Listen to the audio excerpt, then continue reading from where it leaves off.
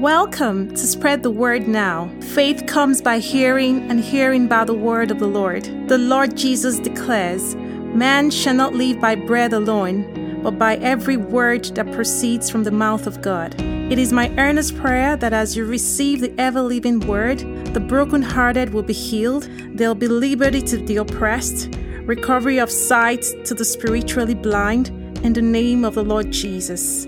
I pray that the words you hear will not be persuasive words of man's wisdom, but in demonstration of the Spirit and of power, so that your faith will not be in the wisdom of man, but in the power of God. Well, hello everybody. Thank you so much for joining us today. Have you ever wondered, how does God answer prayer? I'm just going to attempt to share some of the things that He laid in my spirit about that. Two passages I'm going to read today. Mark 4:26-29. Who will He compare the kingdom of God to? The kingdom of God is like a man that scatters seed, and then he continues sleeping. Day and night the seed sprouts and grows and increases, and he knows not.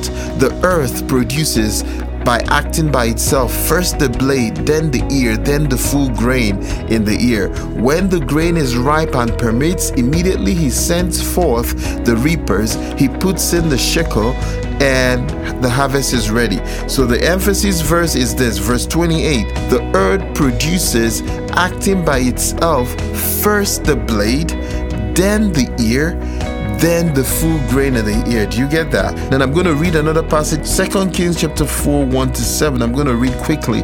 Now the wife of a son of the prophets cried to Elisha, "Your servant, my husband, is dead." So there is a son of a prophet who had just died, who happens to be this woman's husband, okay? "And you know that your servant feared the Lord, but the creditor has come to take my two sons to be his slaves." Elisha said to her, verse 2, "What shall I do for you? Tell me what you have in your house." She said, "Your handmaiden has nothing in the house except a jar of oil." Then Elisha said, "Go around and borrow vessels from all your neighbors, empty vessels, and not a few, borrow many. And when you come in, shut the door upon you and your sons, and then pour out the oil you have into all those vessels, setting aside each one when it's full." So she went from him, shut the door upon herself and her sons, who brought to her the vessels as she poured the oil. When the vessels were all full, she said to her son, "Bring me another vessel." And the son said to her, "There is no one left." Then the oil stopped multiplying. Verse 7, the last verse. Then she came and told the man of God, and he said to her, "Go sell the oil, pay your debt, and you and your sons will live on the rest." One thing I've realized is that whenever God wants to answer us, whatever we're seeking Him for, if it's provision, if it's healing, whatever it is, I believe that God does it in form of a seed. I believe God will always give you a seed. You see, God likes to grow things. God likes things to go through the stages of growth as He designed it. I feel really in my heart about this. Have you wondered, why did Jesus come as a baby? Why didn't Jesus just show up as a 30-year-old man and do the healings, die, and go back to heaven? Because God does everything in form of a seed. Now you may say, "Oh, but God didn't send the first Adam as a seed." You see, the first Adam was a seed, but the first Adam came as a full-grown man. And I think God said, "I'm not doing that again. The next Adam, which is the second Adam, is going to come as a baby that will grow into what I want him to do." Now remember, we're talking about the word of the Lord here. The word that was made flesh and dwells amongst us. There is a scripture that always bothers me whenever I read it. Hebrews chapter 5 verse 8. This is talking about Jesus.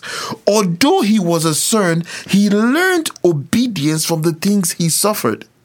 That scripture is perplexing to me. First of all, He's already a son. Why does He need to learn obedience? Why does He need to suffer?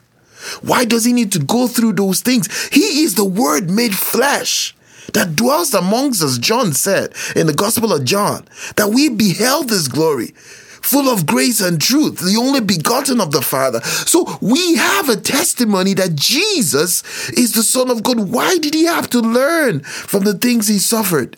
Because there is a process. I believe in the God of miracles. But more so in this journey of faith, there is also a process. I believe that God can shorten the process for you, but there is a process. Anybody that tells you there isn't may not be telling you the whole truth, the whole counsel of God. Jesus was sent to earth as a babe, and he grew and he learned. The Bible says he grew in wisdom and favor before God and man. I read that scripture and go like, this is the Son of God we're talking about. He doesn't need to grow in anything. He's already God. But even Jesus had to grow.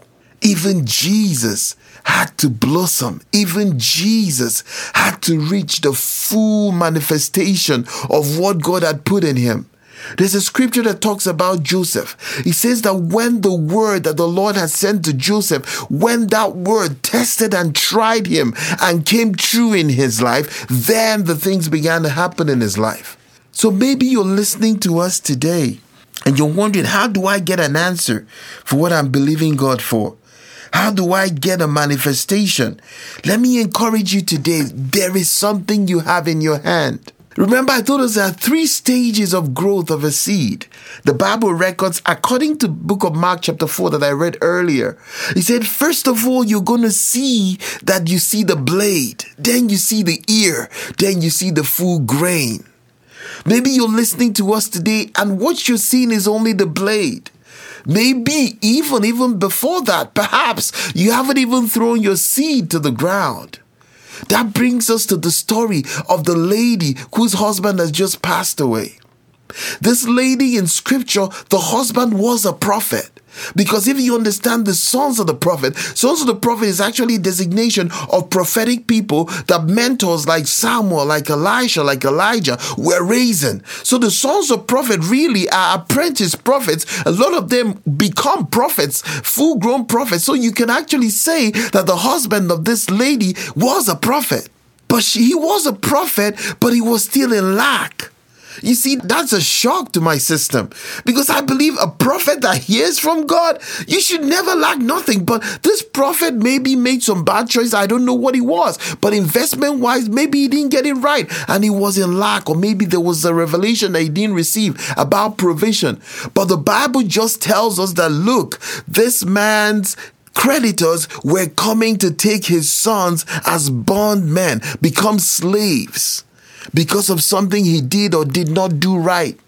And this lady comes to Elisha. Elisha says, what do you have in your house? Now you would think Elisha, being the prophet with a double anointing of Elijah's spirit, would just say, hey, I declare over you provision. Naaman, the Syrian general, came to Elisha. Elisha just told him, go and bathe in the river of Jordan.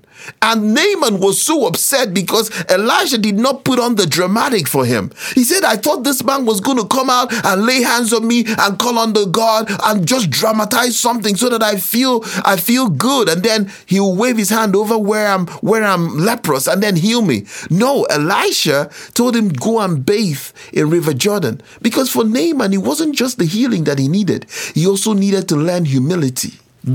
This lady comes to Elisha and says, I am in need. My husband is dead. He used to serve God. Our sons are about to go into slavery. I need your help. So to speak, I need a miracle.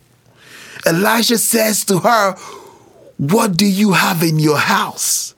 So I said to you, listening to us today, the miracle you need is in your house. It's not just a physical house. It's in your spirit. It's in a skill. It's in a talent that God gave you. It's in a gifting that God gave you. But you haven't put it to use yet. So there's a preacher that I love so much, and he narrated this account to me that while the woman was saying, I have nothing but a jar of oil, he dramatized it to say this, that the jar of oil was listening. The jar of oil was saying, you mean you're calling me nothing? The jar of oil was going to be the source of deliverance in that woman's life, but she called the jar of oil nothing. I challenge you today, brothers and sisters. What is it that is in your house that you're calling nothing? What is that idea that God gave you that you're calling nothing? What is that skill set, that talent that God gave you that you're calling nothing? That is the miracle you're looking for. That is the miracle you're seeking. It's in your house. It's in your spirit. God has deposited it in you, but you gotta grow it. Remember, 3 stages. First the blade, then the head. First the blade, then the ear, then the full grain. But you gotta sow that seed in the ground.